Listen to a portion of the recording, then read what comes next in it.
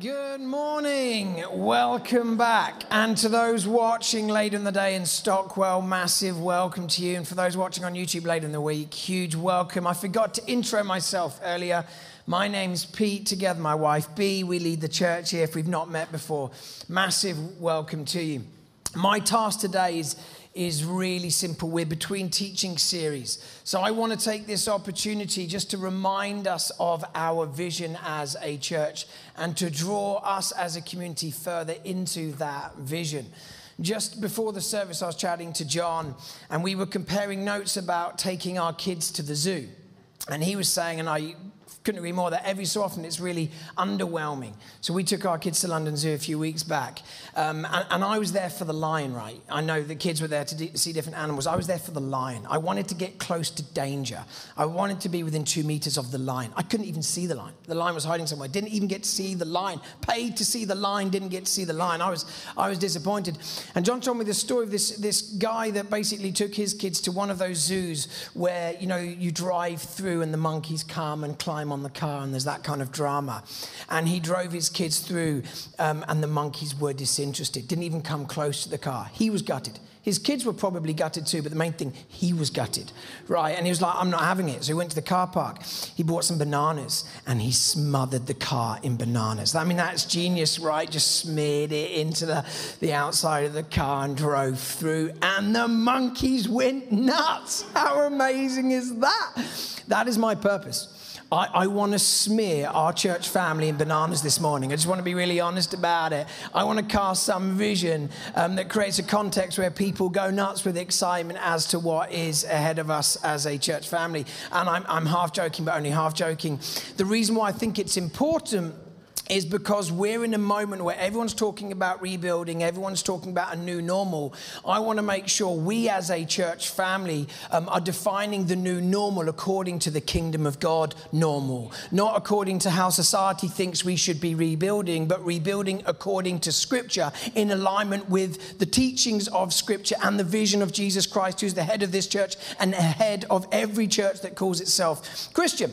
So we're going to be casting vision for that reason. But we also want to share some of our vision as a church because there are so many new people that are joining our church family.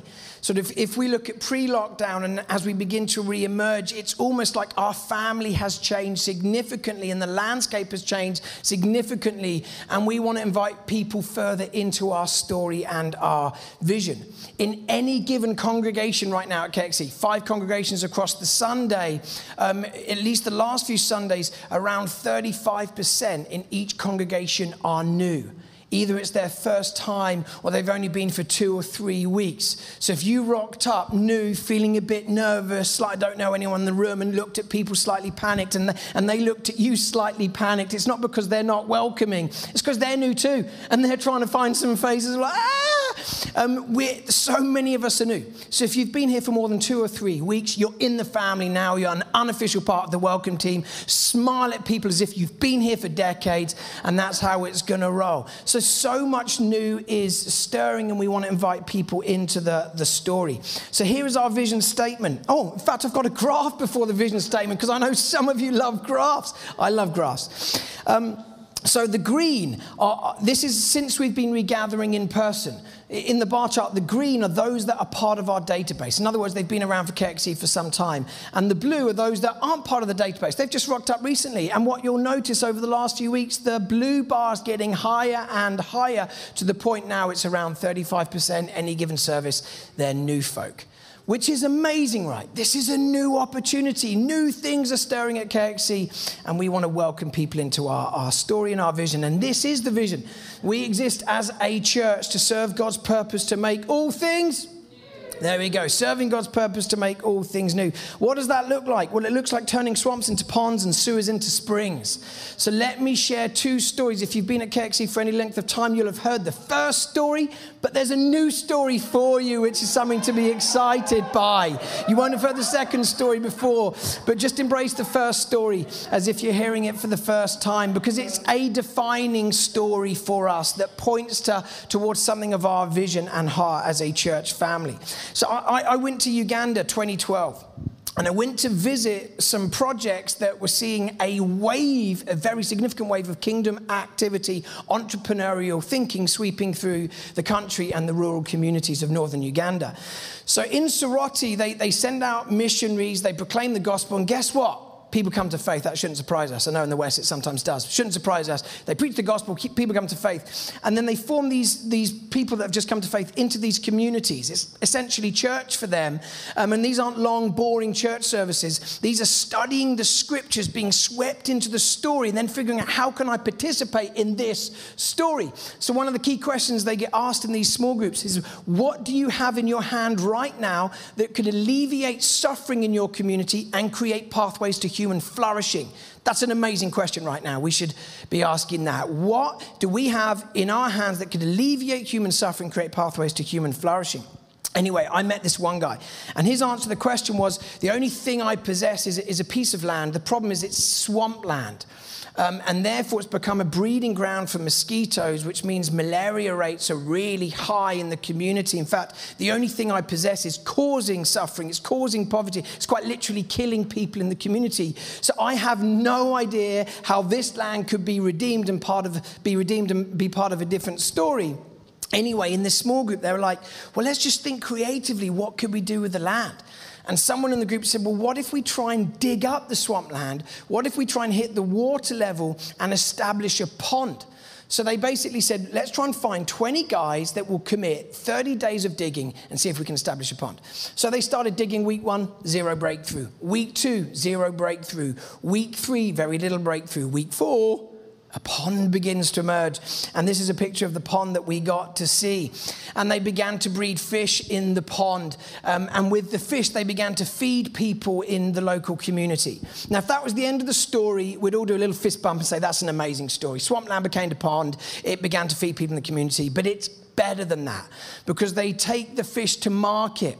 They begin to generate some income. With the income, they send the children to school to get an education, because as we all know, education is a key pathway out of poverty, right? So they're feeding people in the community and they're educating the children. If the story ended there, there'd be fist bump. People would be like, whoa, that's amazing. I sense the energy in the room and I just want to be part of that. Like they would be celebrating, but it gets better than that. Because they begin to dig a second pond. Hopefully you can see it just behind the first pond. And with the fish that were breeding in that pond, they take it to market, they generate extra income, they begin to employ people to manage the 2 ponds, and they began to dig some other ponds, 5 ponds in total they were digging. Now, again, what an amazing story. If that was it, it would be more than enough. We'd be like, that's incredible. They're feeding the community, they're educating the kids, they're providing employment, they actually made more income, they began to build homes for people in the community. But then they began to sort of ask the question, why are the conditions so perfect for the fish? Like, this is incredible. This is like a picture of human flourishing, what's going on? They did the research and they discovered that the fish were feeding off the mosquito larvae, right? Which meant malaria rates began to plummet. So this land that was causing suffering, causing poverty, quite literally killing people in the community, became the land feeding people, educating people, employing people, creating homes, bringing down malaria, bringing a community to life. How incredible is that, right? Like, that's a phenomenal story, and the story started with the gospel. The message that Jesus is king. People began to live in and live out that story, and a community was transformed. Now, I love this. I read this article around that time. Matthew Paris, who's a brilliant journalist, he's an atheist, but he began to write about Africa. And this was his conclusion. Brilliant. The title you can see on the screen. As an atheist, I truly believe Africa needs God. Right, that's the conclusion. Africa needs God. The hope for Africa. Listen to his article. Let me read a bit to you. Traveling in Malawi refreshed another belief too. One I've been trying to banish all my life, but an observation I've been unable to avoid since my African childhood. It confounds my ideological beliefs, stubbornly refuses to fit my worldview, and has embarrassed my growing belief that there is no God. Now a confirmed atheist, I've become convinced of the enormous contribution that Christianity makes in Africa. Sharply distinct from the work of secular NGOs, government projects, and international aid efforts. These alone will not do. Education and training alone will not do. In Africa, Christianity changes people's hearts. It brings spiritual transformation. The rebirth is real. The change is good. I used to avoid this truth by applauding, as you can, the practical work of mission churches in Africa. It's a pity, I would say, that salvation is part of the package. But Christians, black and white, working in Africa, do heal the sick, do teach people to read and write, and only the severest kind of secularists could see a mission hospital or school and say the world would be better without it. I would allow that if faith was needed to motivate the missionaries to help, then fine.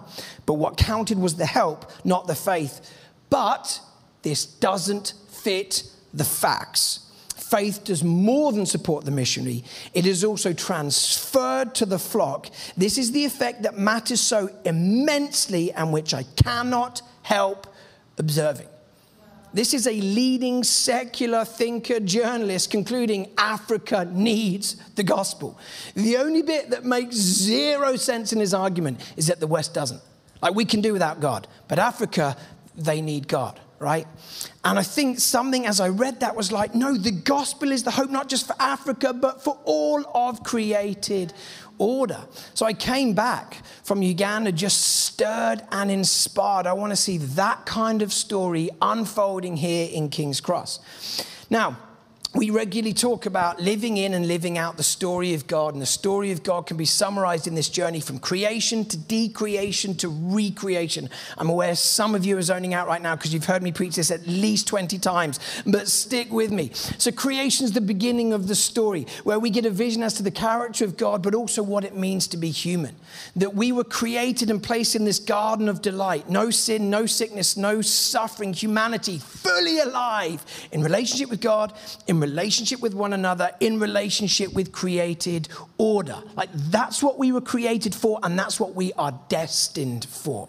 But sin entered the story, and through sin, created order begins to unravel. Now, Martin Luther, the Reformation theologian, described sin as a life turned in on itself. We were created to be turned outwards and upwards, towards God and towards one another. But sin causes us to turn in on ourselves and become selfish and narcissistic. Essentially, your desires, your dreams, your goals, your ambitions, that's all that really matters. Live for number one. And when you multiply that mindset by almost 8 billion people on the planet, it explains some of the pain and the suffering and the violence we see all around us. And that's how Genesis 3 begins to unfold. Created order begins to unravel. Cain kills his brother Abel. Peoples turn against peoples, nations against nations. And then you have this low point in Genesis 6 where it says the earth was filled with violence and God's heart was filled with pain. If you know the beginning of the story, you know that God said to Adam and Eve, like, populate the earth, have kids, and as you have kids and they begin to sort of spread, they will be carriers of my presence, and as they populate the earth, my presence will fill the entire created order. But in Genesis 6, it says the earth has been filled with violence, and God's heart filled with pain. Now, the hinge point in the whole narrative comes in Genesis 12. As God says to Abraham, you're going to be father to a nation, and that nation is going to be a vehicle of healing and restoration and redemption. They are going to experience healing, restoration, and redemption, and they'll become a conduit, a vehicle for bringing that healing and restoration and redemption to the entire cosmos. And the story of Israel is fulfilled in the person of Jesus Christ. And how does the story end? How does the whole narrative of Scripture end? Well, the answer is Revelation 21:22, the last 2 chapters of the Bible, this vision of God coming down to dwell with humanity. So this stereotype, the sort of like version of the story that some of us inherited, that when we die, we're going to leave our bodies behind, our souls will ascend and we'll embrace some sort of disembodied bliss. We'll ride around on clouds, we'll drink Red Bull, we'll sing worship songs for eternity. That's the story many of us inherited, but it's just not the biblical narrative. That's essentially Greek philosophy. The biblical narrative ends, God comes down, makes his dwelling place with humanity and brings healing and restoration. And then God sits down on his throne. In other words, his work is now complete. And he declares these words, behold, I'm making all things new. Now, in the Greek language of the New Testament, there's two words for new. There is neos, which means brand new. There's kainos, which is something older that is restored to its former glory. And the word that's used in Revelation 21 is, behold, I'm making all things kainos. I'm restoring everything to how it was in the beginning in Eden, where there was no sin, no sickness, no suffering. And the Apostle John, who's swept up in this vision and says, look, as God sits down and everything's restored, suddenly I could see there was no death, no grief, no crying, no pain. I'm excited by it. Imagine how excited John would have been as he began to see the story come towards completion. Thomas Merton, the Catholic writer, said, our lives are shaped by the end we live for. Right? Our lives are shaped by the end we live for. What end are you living for? The followers of Jesus in the New Testament, they knew the end of their story, and therefore they lived out their faith with passion and excitement and hope and anticipation that there would be a moment when Jesus would return. There'd be no death, no grief, no crying, no pain. And we want to be swept up into that story. So that's the story. There's a second layer. As I said, the story is fulfilled through the life, death, and resurrection of Jesus. So God takes on human flesh. We call that the incarnation. Greek word incarnate, meaning in flesh. Chili con carne, chili in meat. God incarnate, God in flesh. That's what we celebrate. That's one of the mysteries of our faith, that God entered our condition to bring healing and restoration. And the sin that turned in on yourself, virus, that led to created order unraveling, Jesus takes all of that upon himself at the cross to overcome sin, to separate our sin from us as far as the east is from the west, to wash us as white as snow, to clothe us in his righteousness, to overcome death, right? To overcome all darkness. And then he rises to new life, the firstborn of the new creation, and invites us to experience resurrection life by his Spirit. The story is fulfilled in the person of Jesus. Now, that one statement, by the way, is a summary of what the gospel is. If you ask people, like, what is the central gospel message of the scriptures? Most people are like, I don't, and they panic. It is simply that the story of God, which is God on a mission to make all things new, is fulfilled through the life, the death, and the resurrection of Jesus. So this is how Paul summarizes it, 1 Corinthians 15.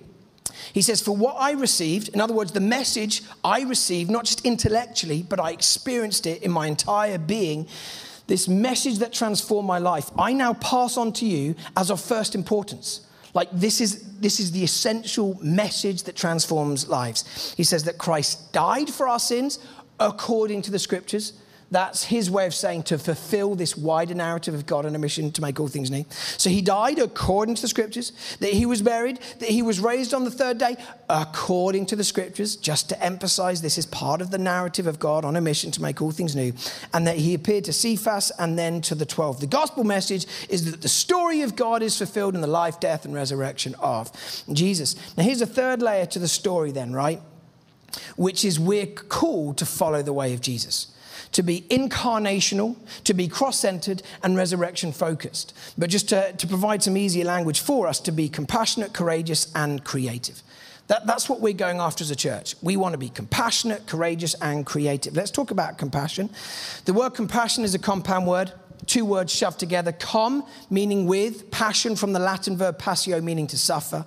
To be compassionate is to suffer with. And this is the thing I want to emphasize. It requires proximity, right? You can be generous from a distance. You can write a check. You can sign a petition. But you can't be compassionate from a distance. If you want to alleviate suffering, you have to follow the way of Jesus and enter into the suffering.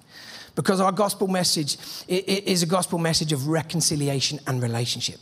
Like our God is a relational God, Father, Son, and Holy Spirit. When we experience salvation, we're drawn into relationship. The mission of the church is highly relational. If you want to alleviate suffering, you've got to jump in, you've got to suffer with. Now, the Chancellor said at the beginning of lockdown number 1, very long time ago, but let's cast our memories back.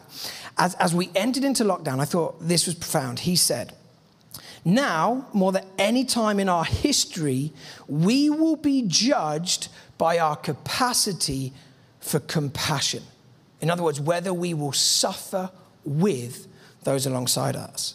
When this is over, and it will be over, pray God it will be over, we want to look back on this moment and remember the many small acts of kindness done by us and done to us. This is a moment for the church to be marked out by compassion. And you can't do that from a distance, right?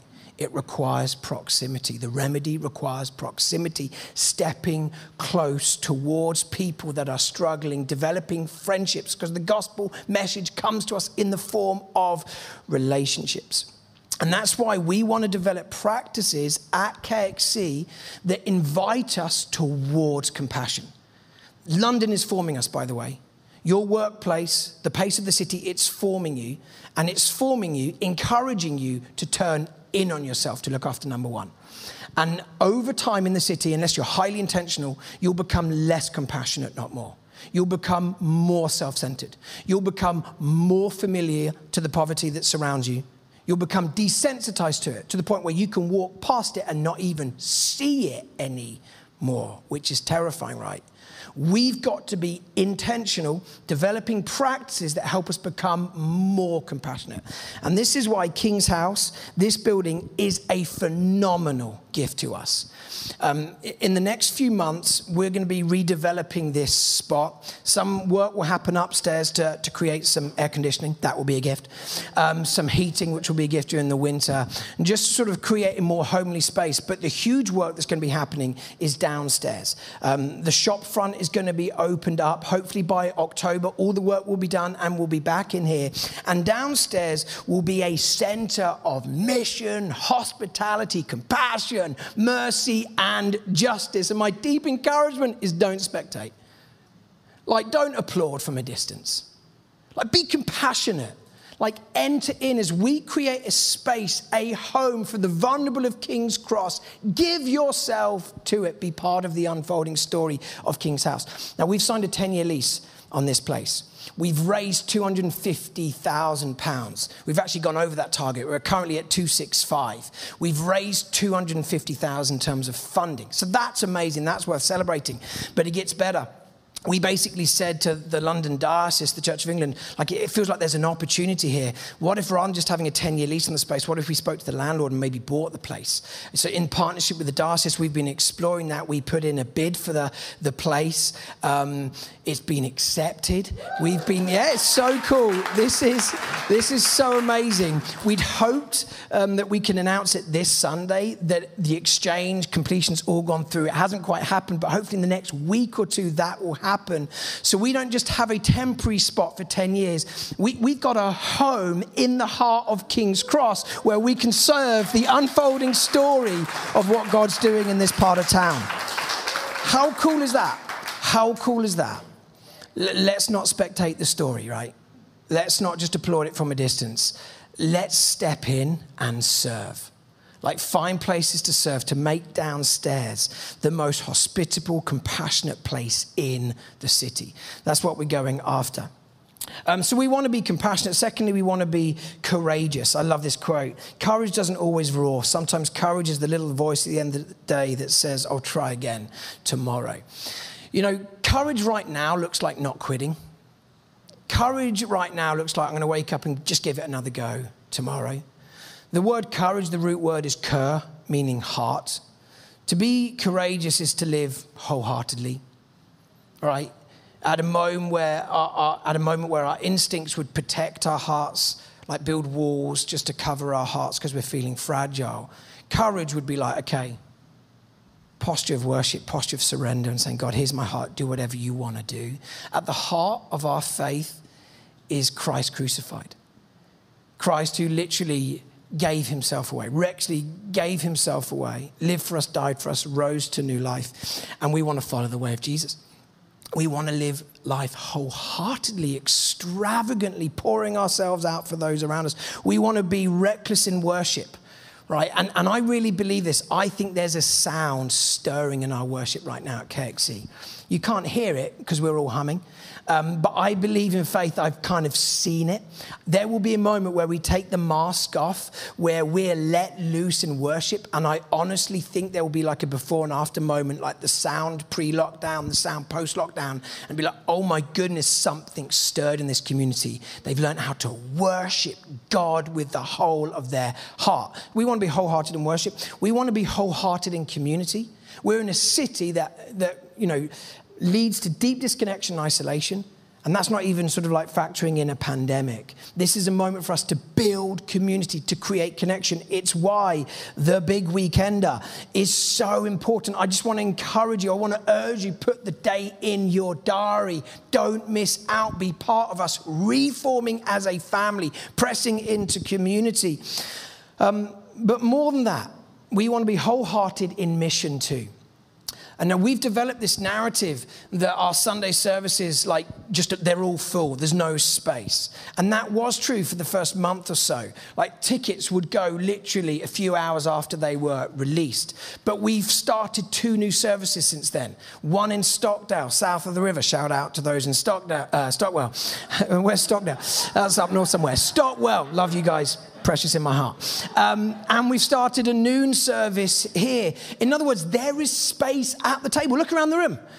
I can just count the empty seats. There is space. And that space is for your non-Christian friends. Like, there are missional opportunities at this moment where people are asking the big questions of life. And I want to encourage us, where you see an empty seat, who could you invite? We're going to be starting a teaching series in 2 weeks' time. Songs from the Front Line, which is life in the Psalms. It's basically, how do we do life well? Practices of gratitude. How do you grieve well? How do you deal with anxiety? Like, this is stuff, practical wisdom for living life well. It is going to be brilliant for your non-Christian mates. So when you see an empty seat, ask the question, who could I invite? There is space at the table. So we want to be courageous. Finally, we want to be creative. I love this quote. Creativity is the natural extension of our enthusiasm. Let me just nerd out one more time. Enthusiasm. I love language. The root word in theos. In meaning in. Theos, the word for God. Enthusiasm is what bubbles up when you're in God. Like Jesus said, if you drink from this water that I provide, it will become a well in you, springing up to eternal life. That's enthusiasm, right? En theos, in God. When people are in God, creativity just gushes everywhere. I believe there's a fresh wave of creativity hitting our church. I believe there will be a fresh wave of entrepreneurial thinking that will hit our church. Here's the second story, turning sewers into springs, welling up to eternal life. A friend of mine, who is the global head of 24/7 prayer, a guy called Mike Andrea, sent B and I this prophetic word. And every so often a prophetic word, it hits you, and it hits you in the heart. And you're like, Lord, I think that's you, because that is my deep desire that this word is tapping into. Let me read it to you. He felt God give us this verse. Ask the Lord for rain in the spring, for he makes the storm clouds, and he will send showers of rain, so every field becomes a lush pasture. Zechariah 10 verse 1. This is what he says. I can't seem to shake off the word I gave you about KXC being a new well, a place of outpouring and blessing, a place of visitation that will be visited by many. People will come and draw from your well, and in turn this will open up new wells all over the nation. This passage came to me this morning, and again I find myself praying for you all at KXC with an overwhelming urge to tell you, pray for the rain. And he will give you the storm clouds that will bring such saturation that people's encounter will be immediate in transformation and renewal. The evidence will be so real, people will literally become lush in character and countenance. As I write, I just hear the Holy Spirit repeating over and over, tell them to ask for the storm clouds of spring rain. Tell them to ask for the storm clouds of spring rain. I suddenly find myself transferred to Elijah, poised with his head between his legs, bent towards the ground, and saying to his servant once again, go and tell me what you see. And he says, yes, I see something. I see a tiny cloud in the distance. It's small, but it's something. Elijah doesn't wait. He knows that small cloud would be of huge significance, the breaking of a drought, a deluge of blessing, and it would bless an entire nation. In 2011, the Lord asked me if I'd be prepared to give my best prayer for home away to another place. Would I be willing to see and celebrate the blessing I desire for my church over another place? I'm not going to lie, it was really hard to answer with sincerity because it made me process vanity, selfish ambition, and search my heart for what was pure about my prayer for home. Eventually, I could say yes. This took me on a journey of pilgrimages all over the world, planting stakes into the ground of other churches and regions, praying my prayer for home to happen elsewhere, literally praying that the Lord would go beyond my own wildest ambition and dreams for home for other places. Our prayer in every instance was for permanent dwelling places of the Spirit to occur in those places. How amazing, like suddenly we have a permanent place here. And this is the head of a movement of prayer who, by the way, sent this message out to a network of leaders saying, can we all be contending that a well is opened up in King's Cross, an outpouring of the Spirit, something stirring that we should be like, well, if everyone else is praying for us, we should probably start praying that a well is opened up. I got super excited, more excited than I might seem right now. I got super excited. I thought, I'm going to do some research. So I hit Google hard. And my first entry was well King's Cross. I was just convinced in my head that there was an ancient well in King's Cross, that somehow spiritually we were going to tap into that story and see a fresh wave of life released. And as I typed in, I knew I'd find something, like expectation in my heart. Was I disappointed? Absolutely I wasn't. There was an ancient well in King's Cross. It was part of the River Fleet. Let me read you an account from the 1800s of this well called St. Chad's. Says this: St. Chad's Wells, health restored and preserved by drinking the Battle Bridge waters. King's Cross was called Battle Bridge in the 1800s. The Battle Bridge waters, commonly called St. Chad's Wells, formerly dedicated to St. Chad, first Bishop of Lichfield. These waters are recommended by the most eminent physicians, listen to this, as the best purging waters in England. The purest, the most powerful healing waters in England. They are found highly efficacious in removing all complaints which affect the urinary passages such as stone and gravel. No one wants stone and gravel in their urinary passages, right? Highly effective there. They likewise cure scurvy, bile, worms, piles, praise Jesus, indigestion, nervous complaints, seminal weaknesses, and various other disorders too numerous for an advertisement. Several attestations of their wonderful effects may be seen in the pump room. Apparently there's a pump room with just stories of the miracles. If you read the accounts, thousands of people every single week came to visit St. Chad's Place in search for healing. There is a well. There is a well, right? Where's the well, I hear you asking? That's what I was asking. So I began to do some more research. So the River Fleet, one of the major rivers that enabled settlements to develop around here, Battle Bridge, was a bridge over the River Fleet that then became King's Cross. It starts in Hampstead. It makes its way down to the Thames. It's now underground. It's the largest subterranean river in London. It's basically essentially sewers now, particularly around King's Cross. It was sort of redirected into channels, etc. But this is a map of the River Fleet, open source maps. You can find the River Fleet. Let's zoom in on the circular area, King's Cross. So it comes right through the heart of King's Cross. The nickname for the River Fleet was the River of Wells, because there were so many wells along the River Fleet. Let's zoom in one more time. The little star is King's House. The point is the River Fleet runs literally by us, for all we know, potentially underneath us. That's pretty nuts, right? So I was like, where's St. Chad's? Like, where is the well? Where is the well? And I got really carried away. And no one really knows where the well is. The point is, it's somewhere really close. St. Chad's Place, literally 20 meters from here. It's probably somewhere there. So according to my research, the best guess is it's probably there. I put a circle just to include King's House, just because I want to be part of the story. I'm writing myself into the story. I'm writing us into the story. The point is, we're 20 meters potentially from a healing well that thousands would visit, where there were stories of multiple miracles of people experiencing healing. We've had a prophetic word over us over many years that our destiny's hidden in our history. Like, do we have eyes of faith to see something was stirring and we need to unblock the well and ask for God to do again? Lord, we've heard of your fame. We stand in awe of your deeds. Our our deep prayers, would you do it again in our time, in our day? Would you make yourself and your power known? Does that stir up faith that maybe something's happening, right? Tough crowd, but it's stirring up faith for me. I'm half joking.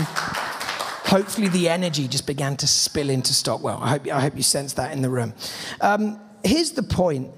Serving God's purpose to make all things new looks like sewers becoming springs. And I believe God is stirring something. Swamplands become ponds where communities are lifted out of poverty. Like rejected wells open up and living waters begin to flow again. That's what happened when God begins to move. Everything begins to change. Let's just land by getting super practical. How do we step into the story? And this is like going from the like highly spiritual into the intensely practical. Here's 4 things. Come, belong, serve, give. If you're new to KXC, this is so simple, but this is what we believe are some simple practices that help us live out this story together. Come on a Sunday. Like I've said this before, but I'm going to say it again. I have a fear that on our watch, many followers of Jesus have dropped perhaps the most important habit of them all, which is gathering together with the sons and daughters of God to worship him. Right? Something happens when we gather and proclaim the name of Jesus. And some people have just found it super comfortable just to watch a live stream from home and get disconnected from the people of God. And I want to say to those that have just found comfort and just a sense of like, it's easier just doing it at home in my pants or my pajamas. Like it's time to get back in the room. Now, I'm aware some people for health reasons will need to shield. I'm aware that some people for mental health reasons aren't quite ready to get back into the room. And we understand, and there is absolute grace for that. Come back when you are ready. But if it's just a sense of comfort and you've got disconnected and you've dropped this habit, perhaps one of the foundational habits of them all, you need to pick up the habit urgently for your spiritual vitality and for the vitality of those around you. So come on a Sunday regularly. There's space at the table. There's space at the table. Belong. Don't get disconnected. Press into community. Come to the big weekender. Join a hub. Serve. Find a place to serve at KXC. Our faith comes alive as we serve. If this isn't a moment where like a third of the room who are new don't step into serving, what's going to happen is we'll probably burn out some of our like incredible volunteers that are serving week in, week out. Like we need to all step in and develop these practices of serving. So come to church once a month, ready to serve on the sound, on the visuals, on the kids team, on the worship team, on the welcome team, on the setup team, whatever it might be. Let's embrace this practice of serving one another. It is the model of Jesus. You cannot follow the way of Jesus and not serve in your local church. Just want to say that again. You cannot follow the way of Jesus and choose not to serve in your local church. It's part of what it means to follow Jesus and become like him. So come, belong, serve, give. And give financially. So let me just hit you with one more graph as we close. This was the financial year of October 19 to September 2020. You can see the little arrow, which was when lockdown began. And I just want to name that as a moment to celebrate at a moment where some people were fighting in supermarkets over toilet roll. At KXC, something else was happening, which was a wave of generosity kicked in. You can see more people started giving. This is the compassion piece. This is a time of need. This is a time to step further into the story that God's called us to. We are going to give financially. That is incredible. That is what you call faith. It is a sign of faith when you see the financial graphs go like that. It's a time of ownership. We're stepping into the story. And beyond these graphs, we've seen £265,000 given to King's House, right? This is just regular giving, not just the one-off stuff to the campaign. Now, if you fast forward a year, you can see the block bars are monthly giving. So each month it's fairly steady, right? So this isn't a moment of panic. But you see the dotted line, which is the number of givers at KXC, has dropped from 320 to closer to 260. Now, I just want to name that. A number of people have left London, left the city, new jobs, fill in the blanks, ... A whole wave has joined.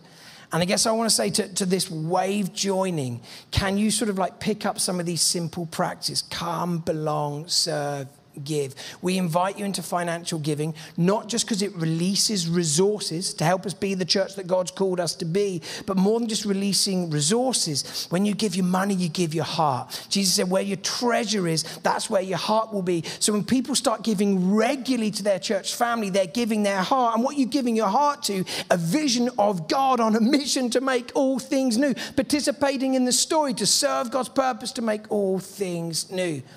So we want to welcome everyone, whether this is week 1, week 4, year 11 for you. Let's step into what God is doing right now. Our mission remains the same. Our God remains the same. We are here to serve his purpose, to make all things new.